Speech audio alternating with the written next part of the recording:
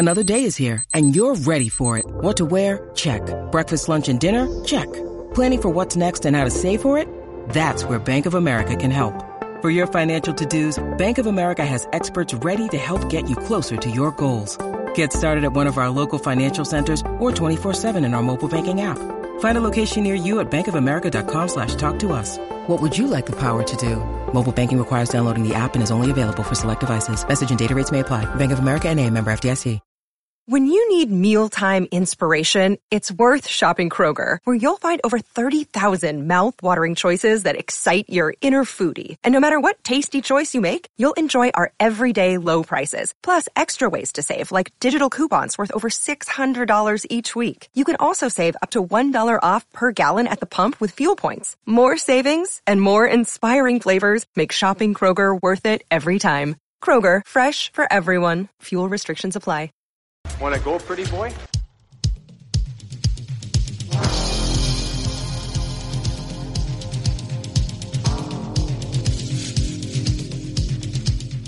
Two minutes by yourself and you feel shame, you know, and then you get free.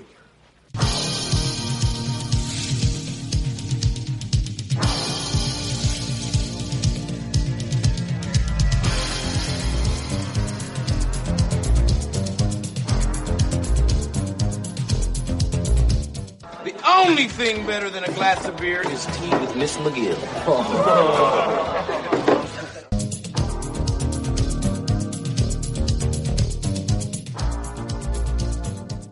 Everyone's favorite time of the year is right around the corner, college football season. To celebrate DraftKings Sportsbook, America's top-rated sportsbook app is putting new players in the center of the action with $200 in free bets instantly if you bet $1 or more on any college football game. Take advantage of this limited time offer now. You heard that right. DraftKings is giving all new players $200 in free bets instantly when you place a bet of $1 or more on any college football game, no matter what. Head to the DraftKings Sportsbook app now to check out all of the great promotions and daily odds boosts that they are offering. DraftKings Sportsbook is safe, secure, and reliable, located right here in the United States, so it's easy to deposit and withdraw your money at your convenience. Download the DraftKings Sportsbook app now and use the promo code THPN to receive $200 in free bets when you place a $1 bet on any college football game. That's promo code THPN to get your free $200 in free bets instantly for a limited time only at DraftKings Sportsbooks. Must be 21 years or older. New Jersey, Indiana, and Pennsylvania only. New customers only. Restrictions apply. See DraftKings.com/sportsbook for details. Gambling problem? Call 1-800-GAMBLER or in Indiana, 1-800-9-WITH-IT. And welcome to the Fourth Line Voice Podcast. My name is Darren. Thank you very much for tuning in. Episode 133 of The Big Show, some enforcer-based podcasting coming at you, brought to you by the Hockey Podcast Network. How's everybody doing out there? Hump Day Wednesday, battling it out. We're almost there. A couple more days to the weekend. And welcome. Thank you for tuning in to this pretend radio, to audio pleasure here. Close your eyes, sit back, and watch the sights and the sounds as they fly through the air. Got a cool guest for you today. Another returning guest in my 5 toughest opponents series. None other than Pistol Pete Vandermeer.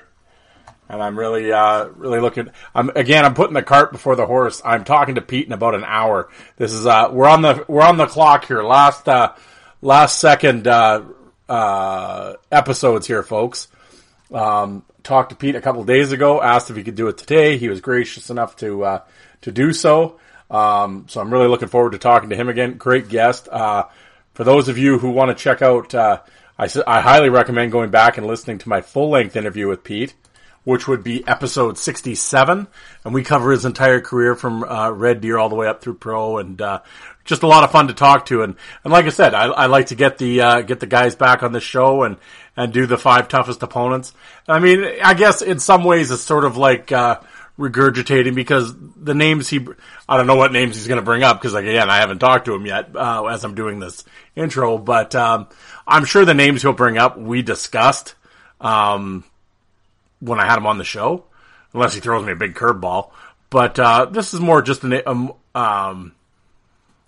it's centered around those 5, right? So we can go a little more in depth on each guy and maybe what caused it, or on how he approaches it and that type of thing. So really looking forward to doing that. I've enjoyed all the series. It's a little shorter than the 2-hour marathons for the interviews, but yeah, it's kind of a half an hour, 45 minutes, depending how long the guy wants to talk for. Kind of in and out type of thing, and you can do it while you're on the treadmill or on break.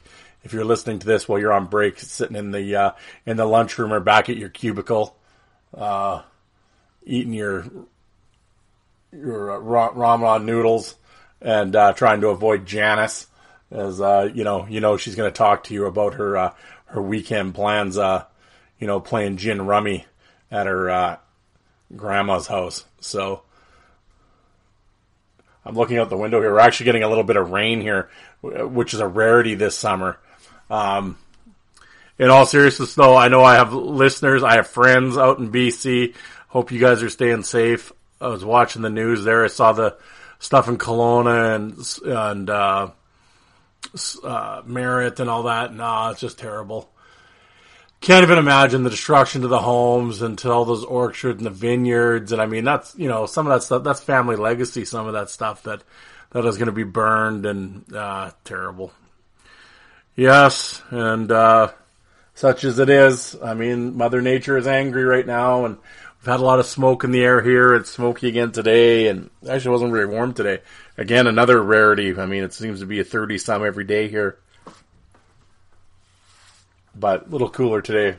But really keeping, really thinking of you guys out in BC and stuff, and Alberta, and hope everyone's doing well, and yeah, that's tough sledding. So I'm not going to cry about a little smoke here, that's for sure.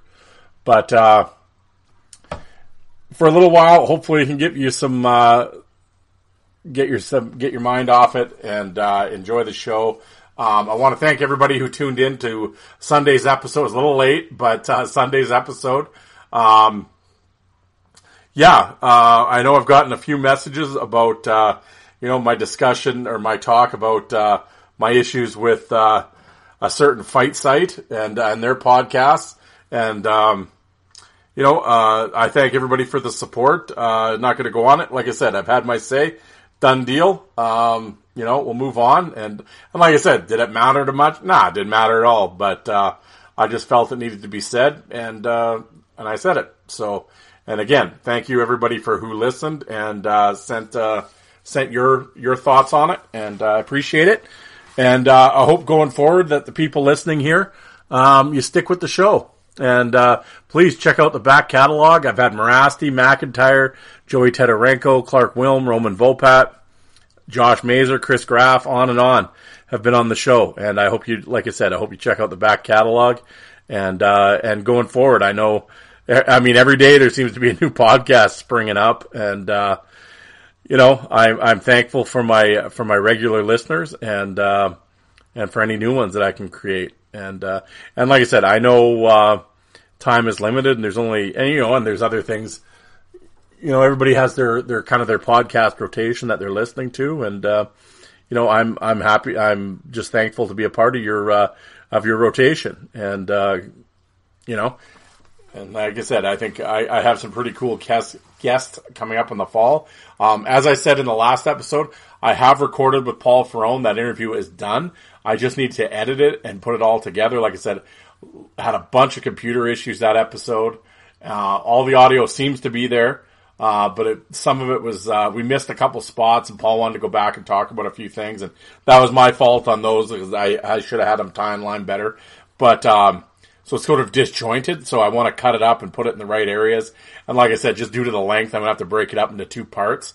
So I want to find, the right time to do that in terms of listening. So it part 2, it sort of seams together in part 2.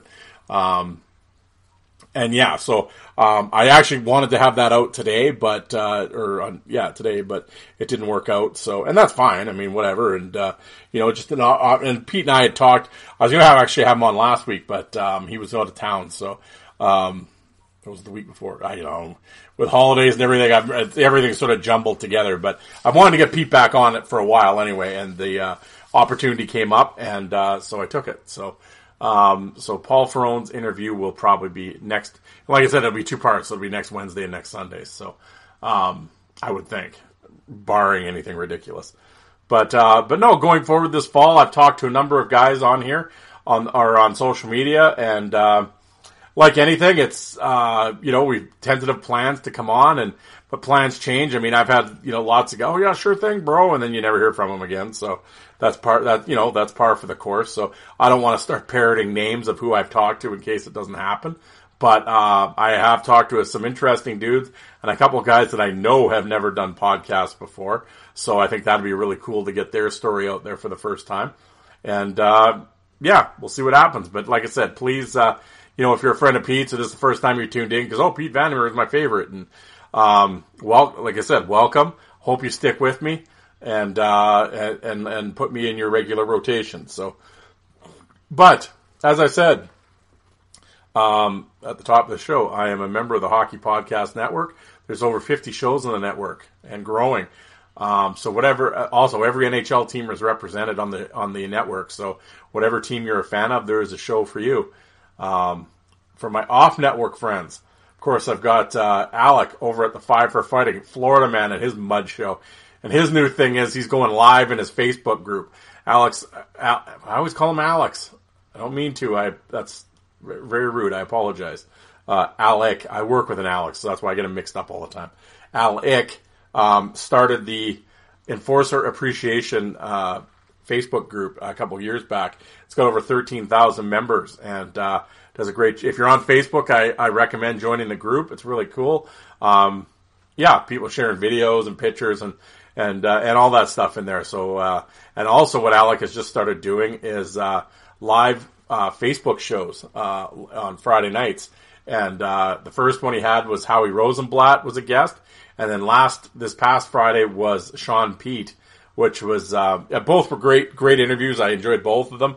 I just wrapped up the Pete interview actually on my drive home today. Really funny dude, NASCAR pit crew guy. Still looks like he's 19, jacked up, but he told some great stories, and I highly recommend checking that out, as well as Alec's back catalog. Bialois, Rob Ray, Mike Segroy, Jacques Mayotte, on and on. Outstanding back catalog, so for sure check Alec's show out. And I think the live Facebook is a great idea. I always like the shows. I was pissed off because I couldn't get to the Pete when I was busy that night, and I wanted to be in there live. Because, of course, as it's going live, you can type in, like, questions or whatever, right? So I always like the ones where he doesn't have a guest, though, because then Jay and I just sit there and shit-talk Alec for the entire hour and a half that he's on in the comment section.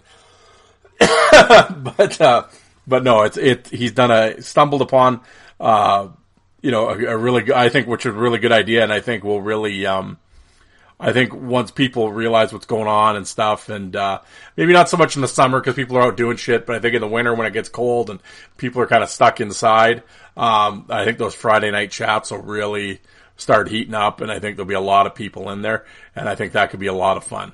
So definitely check that out. Also, I'm coming up here shortly. I'm gonna have another tournament, Minor League Mayhem tournament, my favorite tournament, my Minor League Mayhem tournament. 64 of the minors' toughest guys. Get on Twitter if you're like, oh, I'm not on Twitter. Takes 10 seconds to sign up for Twitter. Just be the anonymous egg. Don't even worry about it. Be 123ABC and follow Fourth Line Voice on Twitter just to vote. And every day we have a bunch of fights to vote on, and we'll go through the bracket. It'll be a lot of fun. But before I do that, I'm going to do a bracket preview show, and I'll have that Mud show out in Florida. I'll get his fucking drunk ass. I mean, he gets into the moose head and starts talking stupid, but whatever. We'll get him on the show, and I'm going to try to do a group. I've never had like added calls before, so like in a group chat, because I want to get Jay in Iowa. I want to get him on the show as well. Because they're two big minor league fans, so I think it'd be fun to get their perspective on the first round matchups and just general bullshit talk. I think it'll be fun. Hopefully I'll be recording that sometime this week, I hope. But anyway, Oh, yeah. How can I forget the other show? The Coliseum Chronicles with Joe Lazito. Give me the Lazito. Yeah, he just had his latest episode was Trevor Steenberg he had on. And basically it just talks about playing the Islanders and that sort of thing. I haven't had a chance to listen to it, but I will. I listen to all of Joe's stuff. It's downloaded for the truck tomorrow, so I will definitely be tuning into that.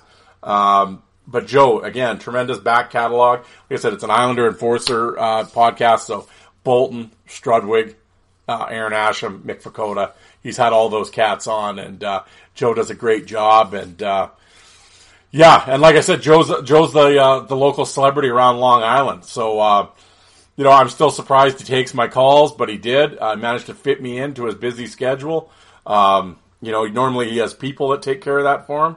But I managed to talk to him the other night, but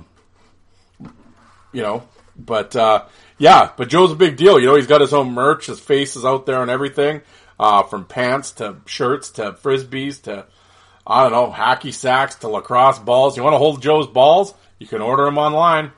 Yep. Joe, rubbers, pucks, Joe's face is there. Oh yeah, you name it. He's big on Coney Island, Staten Island, but biggest on Long Island. That's what Joe always says. He's the biggest on Long Island. Yeah. But definitely check out. Really looking forward to his series coming up here in the fall. Former bus drivers of Capital District. Should be a real good one. You gotta, because that's Joe's gimmick, right? You gotta maintain the Islanders theme. Or minor league, or their Springfield, or Capital District, or what have you. Or the lacrosse team there. What are they? The New York. It's escaping me what the lacrosse team is, but we'll get them on. And I don't know, probably I'm sure there's a WNBA team that we'll talk to. And I don't know, Joe. Anything New York. It's a New York groove over there, I'm telling you. And Joe does a bang-up job. Joe's been around a long time. Because that's the other thing. Joe's old. Hey, spade's a spade. We'll just call it the way it is. Joe's old. And, but he's been back. He was around when they were doing the Bad Boys books. Stan Fischler helped him out on those. Remember those Tough Guy magazines that would come out once a year? Remember that? You'd race down to the magazines there every year. You were pumped when that came out. The Tough Guys episode, there'd be full color pictures of the goons, and oh, it was tremendous. Well, Joe was the guy in there doing the rankings. Remember when you'd read the rankings while you were sitting on this shitter, and you kept thinking, who the fuck is the idiot that's doing these rankings? Well, that was Joe. Yeah, you won't believe, in all seriousness, you won't, back in the fried chicken fight site days, you won't imagine the amount of shit Joe took online over those ratings. Oh, tremendous. You think I give Joe shit? Oh, shit, no. This is light stuff compared to, this is PG shit compared to what, the R-rated shit Joe got called on fried chicken. It wasn't me as far as Joe knows, so we'll just leave it at that. But no, definitely check out Joe's show. Joe's a great guy. All those guys, all those shows. Like I was saying last week, when you're a small time creator, when you kind of carve out your own niche, it's tough sledding, picking up listeners and advertising and all that stuff. So, when I throw these out every week, I really hope some of you guys out there listen. Hey, you're like, I'm not an Islander guy, I get it, whatever, but I would check out Joe's show regardless. I mean, it's about the guest, not about the team that he was on. I mean, Fakota or Asham or whoever. I mean, they played for the Islanders at one point, but and that's the thing when I met, if you've never listened to Joe's show, when I say Asham and Strudwick and stuff, it's not just, they only talk about when they were with the Islanders. I mean, it's their entire career. So it's, so definitely, check that show out, check Alex's show out, and, you guys will not be disappointed. But, speaking of social media, if you want to be disappointed, social media is the place to go. Just be disappointed in humanity after reading that. But if you're so inclined, Fourth Line Voice on Twitter, as well as Fourth Line Voice on Facebook. Give me a follow or what have you, and check it out. And I'm always posting pictures and videos and everything. Speaking of videos, my YouTube channel, it's still up. So far, so good. Fourth Line Voice on YouTube. I have over 2,500 fights on there, from junior to American League, OHL, NHL, you name the league, it's on there. Just go to the little search engine. I have everything sorted. Just type in whatever league you're looking for, boom, and they'll come up. So I can't recommend that enough. I'm trying. Like I said, we're in the I always say this, but we're in the process of moving, or trying to sell our condo anyway. So in doing that, we had cleared out a bunch of stuff, put it in storage, including my fight DVDs. So I don't have a lot of stuff here to upload. I did bring some DVDs. My wife's getting mad every time I go over to my parents' house or I'm slowly bringing back like 5 and 6 DVDs at a time. So, I'll probably end up with the way friggin' the condo market is around here, I'll probably end up with my entire collection back here in no time. But, yes, I will try to upload stuff. Like I said, once we get moved and them in our place, oh shit, I'll be banging up the uploads almost daily. But until then, bear with me. I did add a couple new fights though this week. I got the old 94-95 Cornwall Aces disc was one of them, and picture clear quality. And I put a really good couple Serge Roberge fights up there. A fight in Scotty Walker, Johnny Baduke. Really good Reed Simpson fight. Yeah, definitely check that stuff up. And like I said, put it on for 1994. My AHL footage, that shit is crystal clear. Like it looks like filmed today. It was really good. So definitely check that out. But how about I just shut up and stop yapping? Nobody tuned in to listen to me anyway. Anyway, guys, I will be back here yapping at you on Sunday. Again, for the new listeners, if you don't know, I do 2 episodes a week. Wednesday is interview day, and then Sunday is my Sunday rant show, Shit Show Sunday, where, I yap about whatever's topical, or if I happen to find an old article that I think might be interesting, like last Sunday, I did, what was it now, what year? 99-2000, Best in the East from the Western Hockey League. It was an old newspaper article, talked about the top voted on fighters and body checkers and that type of thing. And yeah, it's just shit like that. Actually, I'm going to try to find those Tough Guy magazines, and I'll do the ratings for all these years later that Joe took shit on. Maybe I'll throw those out, for a couple episodes, and then we can all collectively, get on Twitter and yell at Joe as a collective. I think the world needs that right now, straighten Lazito out, I'll tell you. But, tune in Sunday. You never know what's going to happen. But let's get on with things. Here is my discussion of the Pete Vandermeer's 5 toughest opponents, and I'll talk to you guys on Sunday. Thanks, everybody. All right, here on the Fourth Line Voice, a returning guest in the ongoing series, 5 toughest opponents, and with this gentleman, that's going to cover a lot of ground. There's a lot of folks that could be on this list. It's none other than Pete Vandermeer. Pete, how you doing tonight? Really good, Darren. How are you doing? Excellent. Very good. Thank you very much for coming back on the show. No, my pleasure. It's great to come on and chat, listen to your stuff all the time, and it's pretty cool. Like I think I said the last time we chatted there, it's funny to see how much of the stuff that a guy went through is it's similar to what a lot of other guys went through, and just kind of way they approach things, and it's just it's cool just to kind of chat. Get the old memory banks rejogged a little bit, because sometimes they're not all there. Well, exactly. Well, there you go. And for those listening, if you'd like to go, I highly encourage you, if you have not already, to go back and check out my back interview that Pete and I did, where we cover his entire career. I believe off the top of my head, it's episode 67.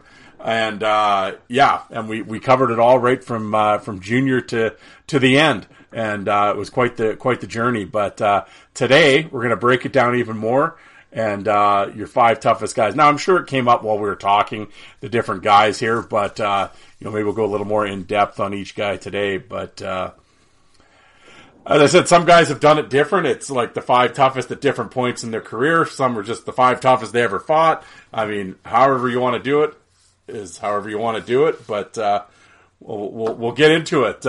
Who's number 5 on your list there, Pete? Well, like you say, like I did that stuff for a long time, 4 years of junior and 15 years of pro, and Jesus, throw another 10 years of senior hockey on there, which hasn't been too scrappy, but lots of different guys played against and that stuff too. But thing I always found about fighting, like everybody matches up different against different guys, eh? And it's really hard to rank everything. I know you've been part of doing things, and some of the other guys, some of the other podcasts are like, ranking the top 50, top 100 of whatever league or all time and all that. And I think it's really hard for the biggest reason, just everybody matches up different against different guys. Like, you could knock some guy out, and then the guy that he knocked out knocks you out, right? Like, everybody's different sizes, different ages, all that jazz. But anyways, enough of me yapping. My number 5, like, the guy that probably didn't fight a whole bunch, and I only fought him once, but I put him as my number 5 in my top 5 because he knocked me the fuck out. And it's DJ Smith, like the coach of the Ottawa Senators now. Like, not known for a big tough guy or anything like that, but one night in Philly, I went and picked the fight, and I had him right where I wanted him. He was going to get it, and he hit me with just a little jab, and it turned my power button off. And I stood there looking at him, my arms dropped, and he just filled me in, beat the shit out of me, right down to my knees. If I was smart, I'd go down, but I was just in such shock that he hit my off button or whatever it was that I knew I was in trouble. And I stood there, and he pounded me into the ice. And the next thing I remember, I'm sitting in the penalty box, and my trainer, Chris Felix, the old cat, El Gato, was sitting beside me. I said, "What the fuck are you doing in here? What are you doing sitting beside me?" "Pistol, we got to go. You're hurt." "Fuck you, I'm hurt. I'm okay. I'm going back kicking the shit out of that guy." "Nope, you're done." And I was done. And I never got a chance to get back at him. But that's why I give DJ Smith my number 5. Does that make any sense? Well, if he knocked you out, I'd say that was one of your toughest fights. Yeah, for sure. Did you know who he was before you fought him? Yeah, like he had like okay penalty minutes, but he wasn't a tough guy. Like I shouldn't say not a tough guy, but he wasn't going out there all the time. He was a steady Eddie defenseman there playing for St. John's there with the Maple Leafs farm team. Yep. And was a good sized guy, not a monster, not little, like just a steady, guy. And they're probably number 4, 5 defenseman at the time, and we were down by a couple goals. I finally got on the ice, like, I'll stir up some shit. And I did, and that's what happens when you go looking for it. Sometimes you find it, and he gave it to me. Well, there you go. I know I probably asked you this on the past episode, but for the sake of the new listeners, and for right now, were you a video guy? Did you watch a lot of video on guys? Like a little bit, but not a ton. In junior there really wasn't very much. And the first few years I played pro, was in the coast and getting my way into the American League. There really wasn't a lot of video, that you could get a hold of in the first place. And for the most part, as I fought, like my whole deal was more reactionary, more of a feel fighter anyways. Like everybody I fought was bigger than me for the most part. So I just had to get inside guys and just feel what they're doing with their bodies and kind of react to that, and switch and not get hit, and, get them with some stingers and get out of the way, and, try to get guys worn down and make the fights go longer. And the longer they went, the better they went for me, sort of deal. So video was always there, especially at the end, not so much at the start of my career, but even when we had access to all kinds of stuff on the internet, like I didn't like preparing too much, if that makes any sense, because it was a more of a feel thing for me. And as I got older, guys were coming for me. I wasn't going for them. So, that's just kind of how it worked for me anyways. And again, everybody's different. Everybody matches up different. So for me, it was just more of taking it how it came. Did you do anything with your jerseys? Did you do any modifications? Not really very much. Just when I was younger, you could still get out of your gear before they brought the old Rob Ray stuff in. And my first couple of years, like in the coast, I'd just get out of it. I'd just shrug and get out of it. So I'd always have a little bit bigger jersey. I think once in a while, like, a goalie cut, but most of the time just, a little bit bigger than what I should be wearing. And at that time, too, like, we wore so many jerseys and, for promotional stuff, or like every holiday, everybody had all these different jerseys that you wear, and they were usually really crappy quality. So, like, they'd tear and rip apart if you really wanted to get out of them. If you're in a bad spot, you could usually just lean back and the neck would rip, or or that sort of stuff were those cheaper ones. But, getting in the American League and the NHL and all that, that kind of went away. But I'd always cut my tie down through a little bit, like halfway through. So same thing, if you needed to get out of it and you're in a bad spot, you could really reef backwards and your tie down would rip and you could get out of your jersey. And then you wouldn't get suspended, right? Because when they brought Rob Ray stuff in, if you got out of your jersey, you got automatic game misconduct, right? Yep. So, but if your tie down ripped and was still attached like to your pants, they couldn't throw you out. It was, equipment malfunction. Even if the refs kind of were wise to you, there's nothing they could do. So that was the only real modification I ever did was cut the tie down through a little bit just to kind of compromise its integrity. So if you needed out, you could get out. And sometimes you had to because the boys kept getting bigger and bigger for some strange reason. Yeah, exactly. All right, well, we got DJ Smith. So number 4. Yeah, number 4, I'd have to go with the boogeyman. Rest in peace to Big Derek Boogaard. He was a handful, and I'm really lucky that I got him when he was young. He really didn't have everything figured out yet in the American League. And in Houston, he was playing there, and geez, he was so big and so strong, even though he really didn't have it all put together quite yet. And he's in my top 5 because for a while he was number 1 in the whole world too. He was a huge man and did his job pretty good, but it took him a little while to figure things out. And I'm really glad he didn't have it figured out when I, got the chance to tangle with him because that was a big, big, strong man. Yeah, for a guy your size, legitimately, how tall are you? 6'1". 6'1". So probably, yeah. And I played at, 210 to 220 is where I played for, from the time I was 21 to 36, right? So yeah, and giving up 7 inches and a whole bunch of weight to a strong kid, it was just if you could get a few swats in him, that was great. But I know I wasn't hurting him, and I knew if he hit me with one of those jackhammers, that was it, lights out. But he never did knock me out or really get a good punch in on me. But not that I put any damage onto him either. That's for sure. Yeah, I can't even imagine fighting someone that tall. That knows what they're like. Yeah, as a fighter, I guess you just get inside and just kind of get in close and hope for the best. Well, if you start hoping, you're fucked. You got to know what you're doing too, right? It is get inside and just keep your head up and look where it's coming from and get the fuck out of the way. And I taught lots of guys that I played with, and even kids now, your head's built to deflect shit. If you're looking straight at things, it doesn't take much of a movement of your head to get out of the way of things.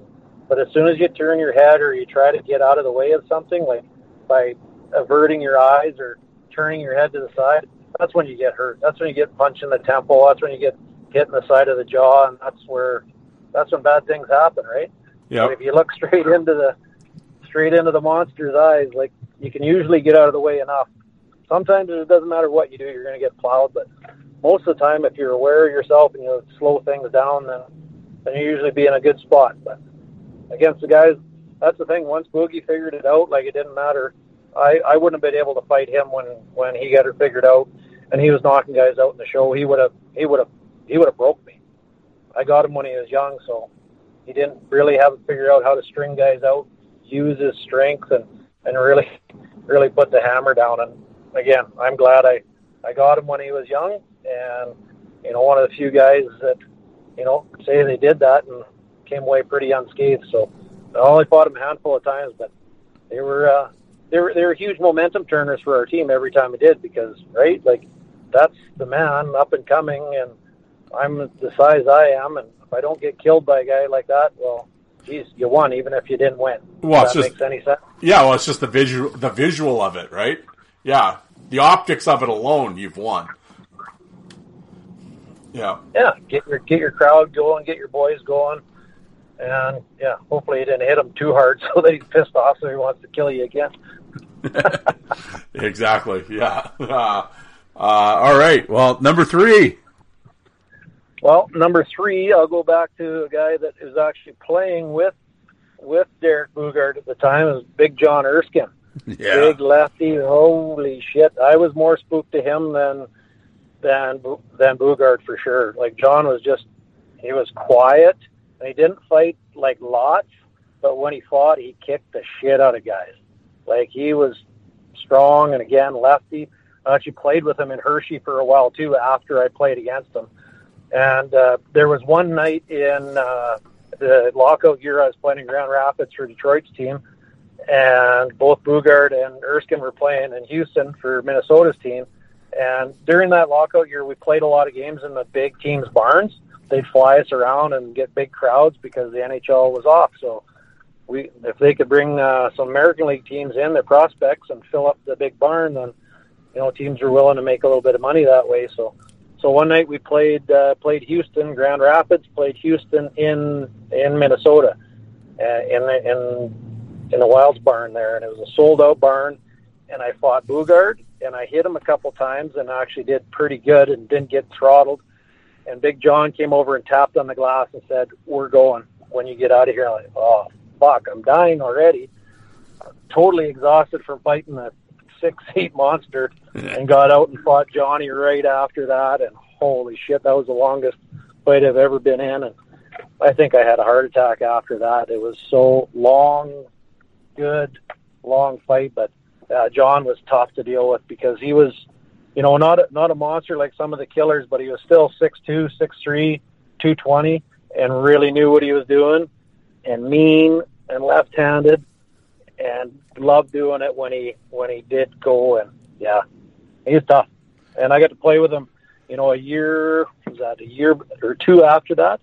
And yeah, I really saw him destroy guys too. And then after about halfway through that year, he was in Washington for the rest of his playing career, playing in the NHL, and just a great guy, but a real tough guy to fight, that's for sure.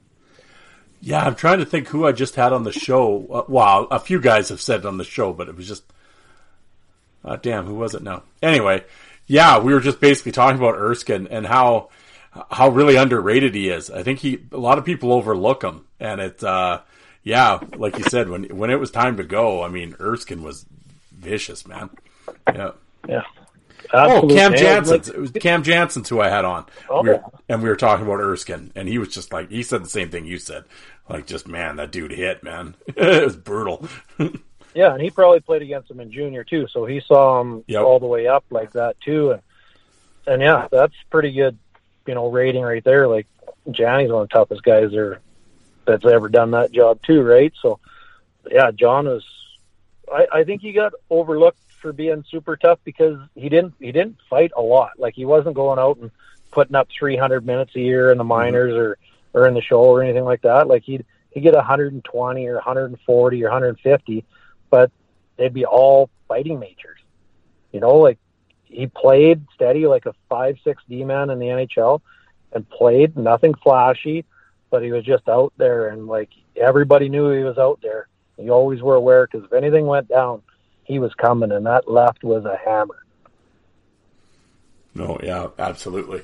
Yeah, no, I was a big Erskine fan, and yeah, that's a bad dude right there. Okay, yeah, that's unreal though. I mean, just think him and Boogie on the same team, like that's ridiculous. Yeah, and then John Scott was coming up on their team too. The three of those guys, and Matt Cassian too. Yeah, well, and I think Riley Emerson. It's like, it's like, they had the thing cornered on guys 6'5" and over. Like, I don't know who the Wild Scouts were at the time, but it was like, holy shit. Is it just like pick the toughest guy that's over 6'5" in the draft? Yeah, but man, oh man, yeah. Was that number 3? Yeah, so number 2. Number 2, I'll go with another like a minor league legend, old Serge Robert. Yeah, I played against Serge. I played in the United League. I signed a deal with Rochester in the American League, and they sent me to Binghamton for a weekend. One of those weekends that's really 65 games. One of those kind of weekends. Yeah. So I go to the U-Haul, and I really had no idea what to expect in the U-Haul, and I get sent to Binghamton, which is just a lovely place in the first place. But playing in Binghamton in the U-Haul on a team that had no toughness at all, and our closest, closest road game, our closest team to us was Utica. I think they're Mohawk Valley Prowlers or some damn thing. I don't know what they called them. Yep. But Dave the Hammer Schultz was coaching, and Serge and Mario were both playing on that team, Roberge. And I fought Serge, I bet you, at least 10 times that year. And I learned how to fight men and professionals by fighting Serge that many times that year. It was nuts. Just learned every time I fought him. He was so strong and so technical. He wasn't a very good hockey player, but he was good at fighting. And every night in that league, every team had 3, 4, 5, 6 guys, and it was just me on our team. So I learned a lot that year. I think I had damn near 40 majors that year, and a bunch of them were against Serge, and he never hurt me real bad, and I never hurt him real bad, but we had some of the longest, best technical fights I've ever been a part of in my life, and I learned so much from that guy. It was crazy. But yeah, he's number 2 for sure. Wow, yeah, I know. I had Mike McWilliam on the show way back when he was talking, when he fought Serge Roberge. He said, Serge tied me up so good that when the fight was over, he had to go to the locker room and get cut out of his jersey because he couldn't couldn't get back out of it. Yeah, it was nuts. He'd have, and I was learning and getting pretty good at my craft at that time too. And so it was just counter after counter after counter and switching 100 times. And, it was, the fights just went on forever because Serge always got better as his fights went on. And I always, kind of prided myself on that sort of stuff too. So they didn't end. And both guys are like, I'm not going down. You're not going down. Just keep going till like the refs are, they're like, are you guys fucking done yet? Nope. Keep going. Okay, how about now? Nope. They would just go on forever. And it was just like going to school. It was amazing to get a chance to scrap him like that, and having Dave Schultz yelling and screaming he's going to kill me with his cowboy boots between every period. It was something else in that barn. A lot of fun. Yeah, Mohawk Valley versus the BC Icemen. Here we come on a Saturday night. Vandy and Serge.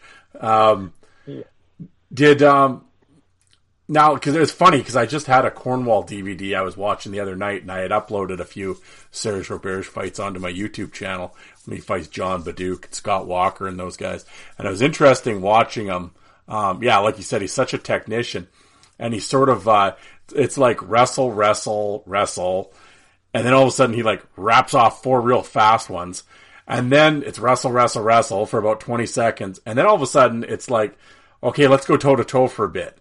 And then it's like the punch in the face contest for about 3 or 4, and then tie up again. And yeah, it's just like, and with lefts and rights. And I mean, you probably swear he had 3 arms by the time he was done, but it's just like, yeah, man, like you said, I mean, that's like the master class right there.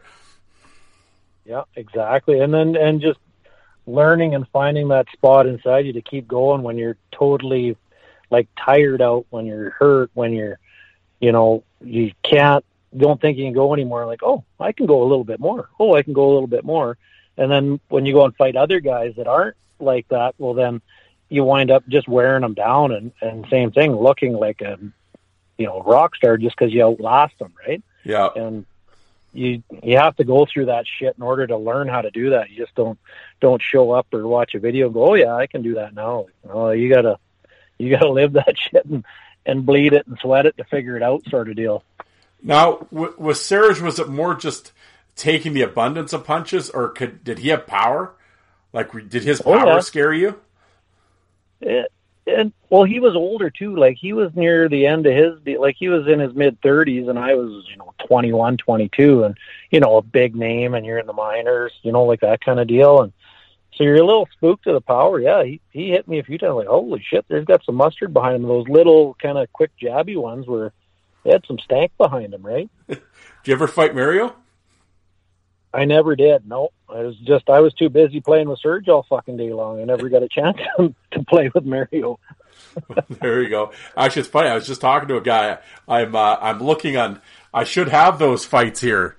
I'm getting 3 hours of the BC Iceman video coming here, so we're gonna be able to check out the Vandy Roberge battles here pretty quick. I'll send you a copy. Well, I think it's got. It's basically your fight tape. Forget the rest of the team. It's just you. It is. Like, we had one other guy, Dougie Johnson, and he was my roommate, and I love the guy to death. He's from Climax, Saskatchewan, that beauty. There you go. Always remember, like, who's from Climax? Dougie Johnson. But anyways, Dougie was, one of our defensemen, and he could fight, but not against the big boys. But he was the only guy. Like, he would go into scraps knowing for sure he was fucked, and would do it anyways. Like that, I always thought that took way bigger balls than the shit that I did going into things, knowing I'd do okay.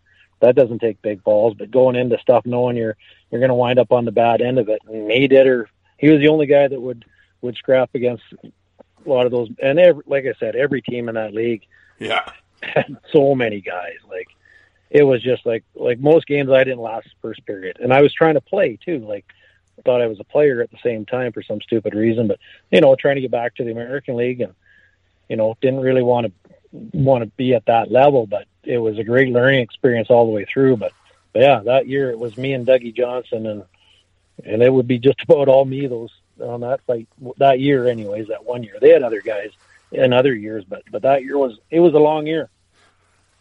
Yeah. I laugh because it's like a DVD.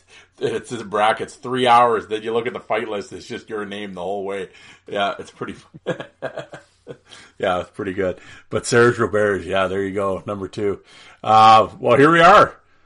Who's the number 1 guy on the toughest opponents for Pete Vandermeer?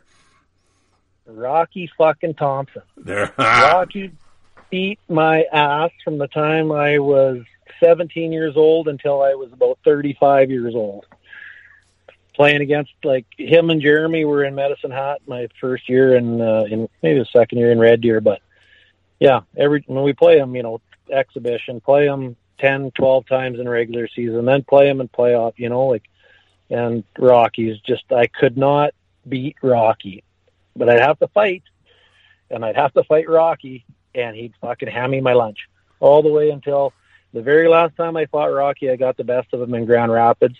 But 2 weeks before that, we played. This was the same year I was talking about where the lockout year, Edmonton moved their team. They had the Roadrunners in Edmonton at Northlands for that 1 year. Yep. And I was playing in Grand Rapids for Detroit's team, and we got to play 2 games in Edmonton, sold-out crowd.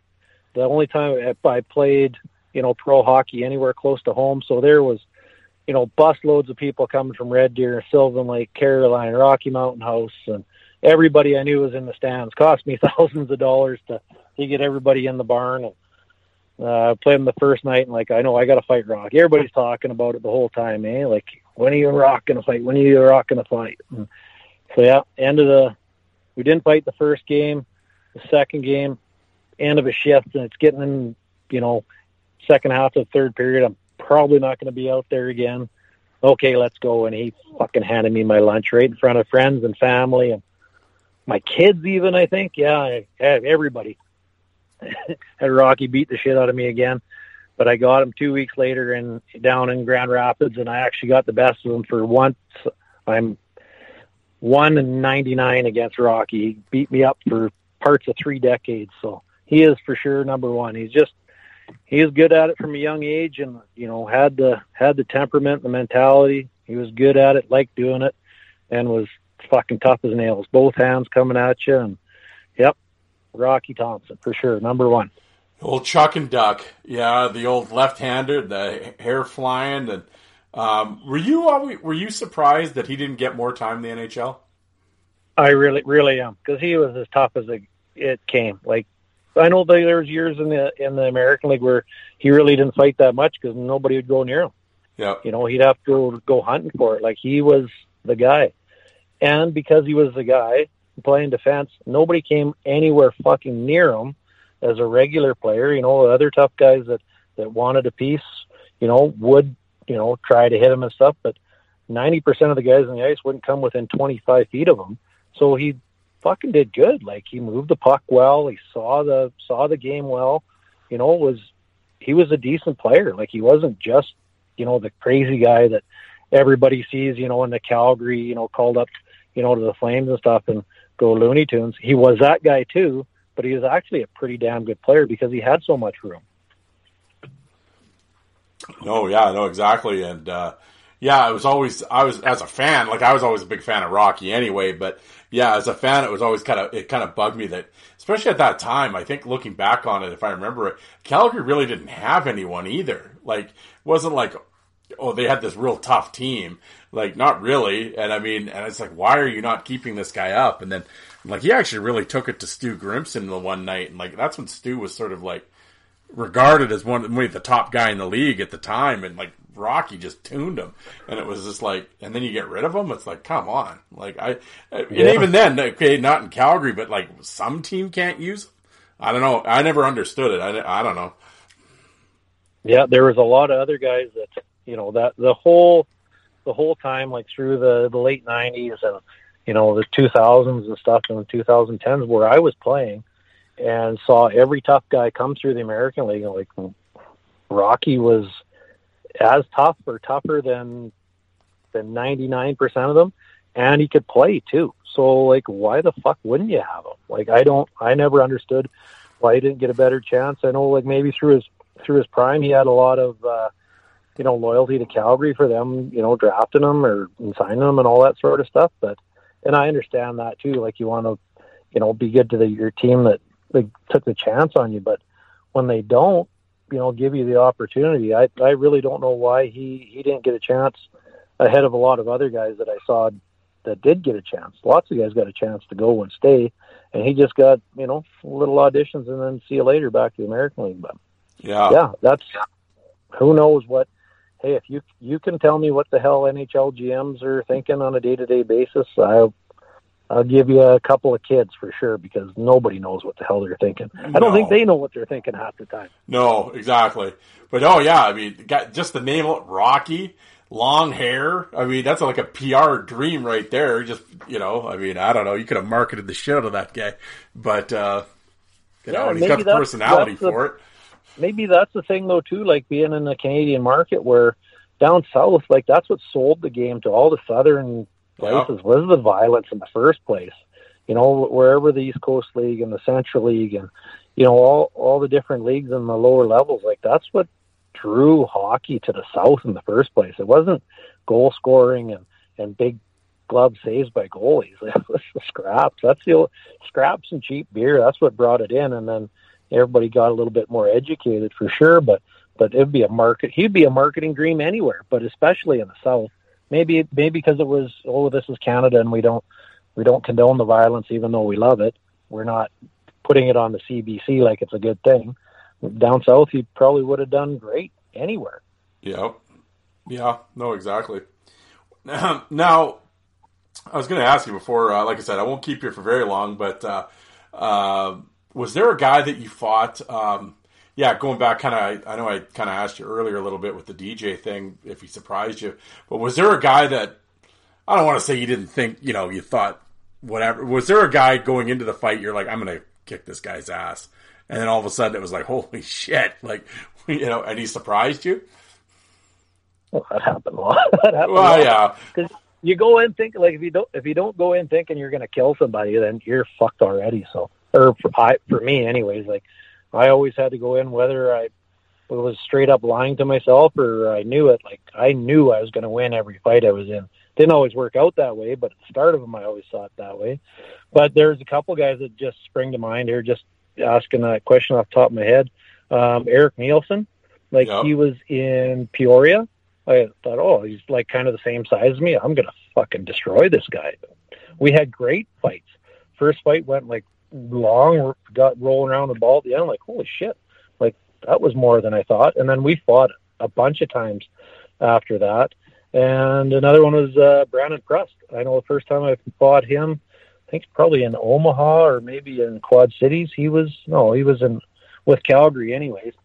And I thought same thing, guys like my size, I'm going to destroy you, and wind up being a real technical, tough scrapper too, and had good battles with Presti, really good battles, and then wound up playing with him later on in career, and because he was a good player too. So yeah, those are two guys that right away jump off the page for me, anyways. Now, okay, you don't have to answer this, but I've just, if you don't want to, but was there a guy that you were always sort of like, you never had a good fight with, like you always wanted to get him, but it just never, either he'd jump you or he'd turtle, or there was some reason. Was there any guy you just couldn't stand that you just never got a chance to beat the shit out of? Sean McMorrow. Number one, always jump you. And then go away like he won the belt and shooting the lights out. And then, I couldn't stand him. And most guys that we do this do the same job. Like, we all know each other, wound up getting to know each other over the course of years and years, and you go for beers with them all the time. I never went for a beer with that guy. Maybe he's a great guy off the ice. Maybe he's a douchebag. I don't know. But on the ice, I couldn't stand him, and he would never fight me straight up. And he's huge, too. He's not a little guy. No, he's big. But he would never fight me straight up, and he always drove me nuts. And then I wound up going out west, like I was in different conferences. I'd only play once in a while. And, it was always a jump from behind or cross-check in the back, the side of the head, and then it would be in a ball, and that would be it. And then he'd be going off the ice and make sure he told the ref to piss off a few times so he got thrown out of the game, and so you could never get back at him. Like, he drove me crazy. Well, there you go. There's that solves that question. There you go. But well, there we go. The top 5 of Pete Vandermeer. That's a hell of a list, man. And that's. I was going to ask you when another one, when you guys were kind of warming up and you're cruising the red line or whatever. Who was the biggest yapper, trash talker? Oh, fuck, Bones for sure. Dennis Bonby. No, a good buddy of mine too, but all the time to everybody. That was his say. He'd have everybody so fucking worked up and worried about him. He was really good at it. And we're buddies too, and he's still chirping me like, fuck, Bones, we're gonna go. I'll stick you. Like, he'd push it right to the limit, where you'd have both teams standing 3 feet on the other side of each red line, and forever there's no refs out there, right? So like one little thing would go and it turn into a powder keg, right? But Bones always caused shit like you read about. And then Frankie, Frankie the Animal, Frankie Bialowas, he spooked everybody because he'd be doing push-ups and sit-ups on your side of the red line and stealing pucks and shooting pucks at people, and he wouldn't really be chirping guys. He'd just be intimidating the shit out of 3/4 or 90% of your team because he was the animal. But Bones for sure, the chirping. He'd always get everybody wound up. And he'd talk to goalies, he'd talk to goal scorers, talk to scrappers, he'd yap at coaches. He had words and lines for everybody. And his frickin' down east accent pissing everybody off. But he's a good shit, but he did his job very, very well because everybody was thinking about him, not thinking about what they needed to do to get ready for games. Were you ever around Link Gates? No, never, ever. That's probably a good thing. Like, everybody's heard all the stories, but I played in every league that there is, but I never come across Link. I've come across tons of guys that have, but I don't have any good Link stories, and I kind of wish I did. But I'm kind of glad I don't too. Yeah, exactly. Well, there we go.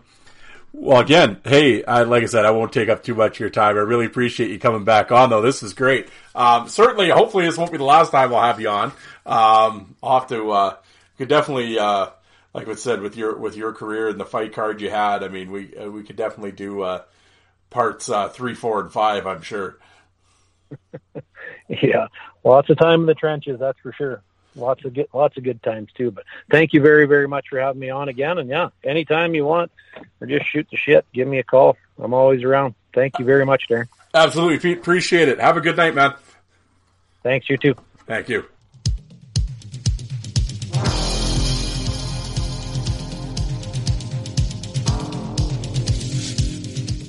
And you people that don't like fighting, how many of you did you walk out and get a coffee while that was on?